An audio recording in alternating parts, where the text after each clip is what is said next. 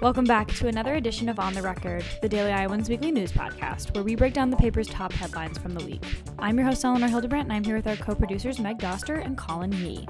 On this week's episode, we have three special guests. We will be chatting with Daily Iowan news reporters Sam Knupp and Arabia Parkey. We will also catch up with senior print editor Rachel Schilke about her coverage of a demonstration for peace in Ukraine held on the Pentacrest this week. Whether you're in the car, at home, or in the classroom, we'd like to welcome you to this Friday, March 4th edition of On the Record. In case you missed anything from last week, the DI's top headlines can be found on our website. This week, the Daily Iowan reported on the University of Iowa's Pi Kappa Alpha fraternity being suspended this week until 2026 after being found responsible for holding events in 2021 that did not comply with Code of Student Life policies. The UI has changed its COVID-19 masking guidance from strongly encouraged to not required but welcome following alterations in CDC guidance. And transgender women and girls are unable to compete in women's and girls' college and high school sports in Iowa under a new law signed by Governor Kim Reynolds on Thursday afternoon. You can read all of these stories and more in the Daily Iowans print editions on Mondays and Wednesdays or online anytime at dailyiowan.com. News reporter Sam Knupp talked to national and local musicians this week to get their insight on the pandemic's impact on the music industry. Welcome, Sam. We are so excited to have you on this edition of the podcast. How's everything going? I'm really sick, but I'm in a good mood. My coronavirus test came back negative. So all is well for the most part. Always good to hear. And so who did you talk to for this story, and where are the musicians that you spoke with from? So I talked to Jenny Grouse of the A.V. Grouse Band. She is from Decorah, but the rest of the band is from the Quad Cities. I talked to James Tutson, an Iowa City musician, Michael Leisure, who lives out in California and is the drummer in the Walter Trout Band, and then Max Lipnick, another Iowa City musician. Wow, so you got a large swath of people from various different places. That's always good. And so what kind of experiences did these musicians have throughout the pandemic as we, enter another stage? What has it looked like so far for them? So for Jenny Grouse, she was the first person I talked to. They had just released their debut album and had a world tour planned, a nationwide tour planned, I should say. And suddenly that was all gone. And so then they had to do live streams. And while they ended up losing a lot of potential money, they did end up gaining fans all over the world, specifically in Europe, from those live streams that they played. James Tutson, during the pandemic, started working more on his solo work just because he couldn't get together with the rest of his band. And then also appeared on The Voice in 2021. And then when he came back, it was a bit of an odd experience because he went from being in front of a decent sized crowd to playing in front of smaller crowd sizes. And then he said his first gig back was at a party where he wasn't really wanted. He said that they would have just preferred like regular party music and didn't want a live musician. So it was just a bit of a shock for him. And then Michael Leisure, 280 Walter Trout dates got canceled. Or he said they play like 200 to 280 dates a year. And so that's a lot of money out the window. And this year he's going to be playing with Walter Trout for the first time since, I think, March of 2021 when they recorded an album. But then before that, it was March of 2020. So during that time, he went on a European tour with another musician and then played with local California musicians. Max Lipnick and his band Flash in a Pan didn't play a show for all of 2020 and then finally got back to it in 2021. So it was a lot of lost revenue for these musicians, and it spelled a difficult time for a lot of them. Yeah, definitely a lot of changes throughout that period for different groups and different musicians.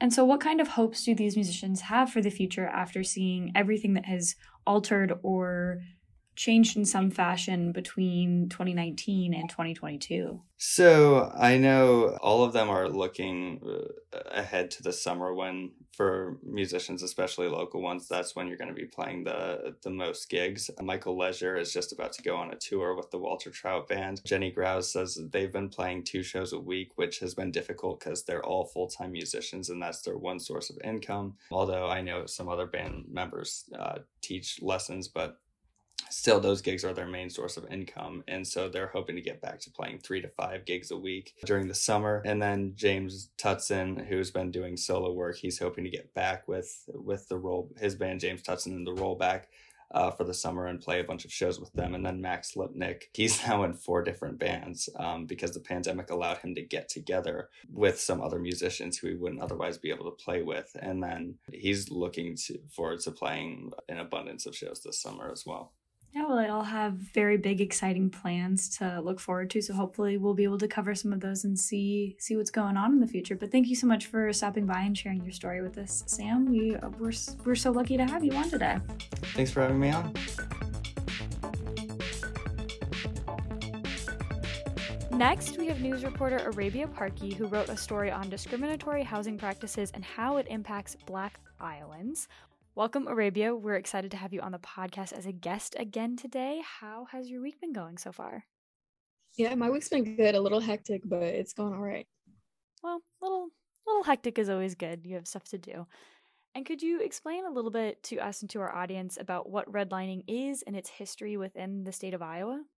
So redlining is the discriminatory practice of denying bank loans or other financial services to residents, especially due to like racial demographics. And redlining is now used as a kind of catch-all term to describe other discriminatory housing practices, such as like zoning or other things like that.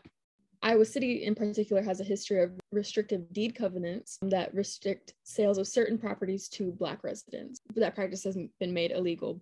And what kind of impact does redlining have in Iowa City specifically in 2022? Yeah, so in 2022, Iowa City still feels the effects of housing practices such as zoning, specifically single-family zoning. I was told that Iowa City has 80% of residential land is single-family zoning, which limits housing options, especially like cheaper housing options for different individuals and families. And so what challenges do Black Iowans specifically face when it comes to trying to attain these different types of housing?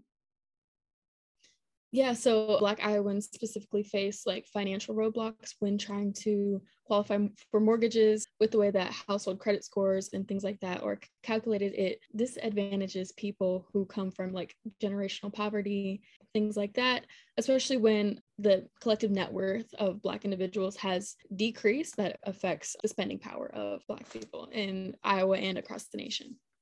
For sure. And obviously you've explained a lot of the different challenges and issues that come about because of redlining. So what sort of solutions are there to this issue, at least for Iowa and for the specific community of Johnson County and Iowa City at this time?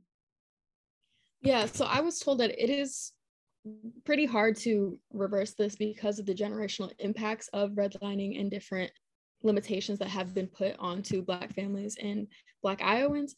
But different programs within Iowa City, such as the South District program, are using government funds to buy duplexes within the South District of Iowa City and rehabilitate them and sell them for cheaper and more affordable prices that still have limitations for Black Iowans, but it is a small step to creating change. Yeah, well, thank you so much for being on the podcast today, Arabia, and sharing your important story with us and our audience. We can't wait to have you back sometime again this semester. Yeah, thank you so much for having me. I look forward to being on again.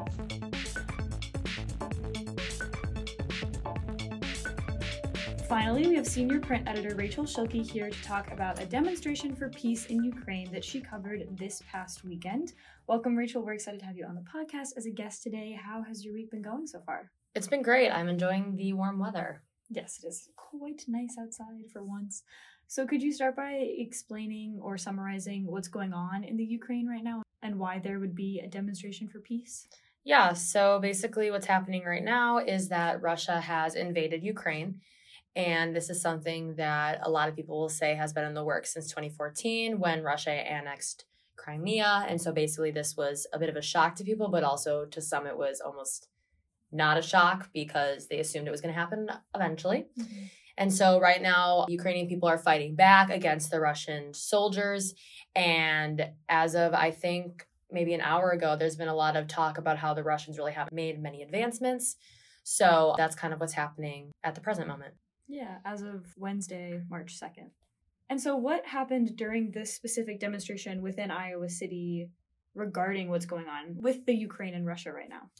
Yeah, so the demonstrators showed up, I would say probably within the first 15 minutes of the demonstration. People were filing in, and people were kind of just standing there, and there wasn't really much happening because they weren't sure who organized it. And then came to find out that the organizer was feeling threatened for her safety and her family's safety because she had both Russian and Ukrainian ties, and people who were against Russia were not particularly happy about that. And so for her safety, she decided to step back from the demonstration. So without any organizer, everyone just kind of banded together, started sharing stories. Some different news outlets were there, so they started taking photos, videos of people. Then it just got to the point where somebody had a microphone and they just started talking and sharing stories, and a lot of people were willing to talk to me, and it was really great. Yeah, definitely sounds quite interesting, as if not something that we usually see at demonstrations, where there usually is a leader or a group of people leading. And so who did you talk to while you were at the demonstration, and what did they have to say about this current conflict? A lot of people were just really sad, especially a couple of professors that I talked to. One of them was a Russian professor who is Russian and teaches Russian. And then the other one was an adjunct professor a couple of years ago that is from Moscow, but is now living in the United States. And then some people who are from Ukraine or have family still in Ukraine. Everyone was just talking about how sad they were. It didn't matter where they were from or who they really had ties to. Everyone was just wanting peace and the war to end. And a lot of people are saying how they are trying to contact their family, and some of them are able to do that. Some of them are only able to do that with social media. So that was really disheartening to hear. But overall, it was a very sad affair, but it was also very positive. There was a lot of positivity. It was, we want peace. We want people to understand that we want peace, and we just want to bring everybody together so everyone feels comfortable and safe. And so that was probably the main takeaway. Yeah, for sure. It's a very complicated, long, historical situation that is kind of coming to fruition in 2022, which is quite interesting. And so obviously this Ukraine-Russia conflict is not ending as of the beginning of March. So what kind of coverage of this invasion are you and the rest of the Daily Iowan team planning for the weeks moving forward? Yeah, so I'm kind of spearheading the Ukrainian-Russian coverage for the Daily Iowan. Mm-hmm. And right now there's a lot to go through. There's a lot of different angles we can take. And right now, I think my main focus is how it's affecting University of Iowa students and faculty that have Ukrainian and Russian ties. So I've already interviewed a professor. I've already interviewed some students. I have more interviews in the works. And I think that'll be kind of the first story that people can expect to see. And then after that, it's just talking to people around the state about how this is going to affect Iowa, how it's going to affect the United States. Mm-hmm. But more importantly, how this is affecting people who have those ties, because at the end of the day, that's what counts. Yeah, well, definitely something to look out for, both in print and online, for future publications. But thank you so much for being on the podcast today with us, Rachel, and sharing this really important story with us. Can't wait to have you back sometime soon. Thank you so much. Bye, guys. Thanks for listening. Follow the Daily Iowan on social media and check our website for breaking news updates and the latest campus and Iowa City related news. Tune in next week for another edition of On the Record.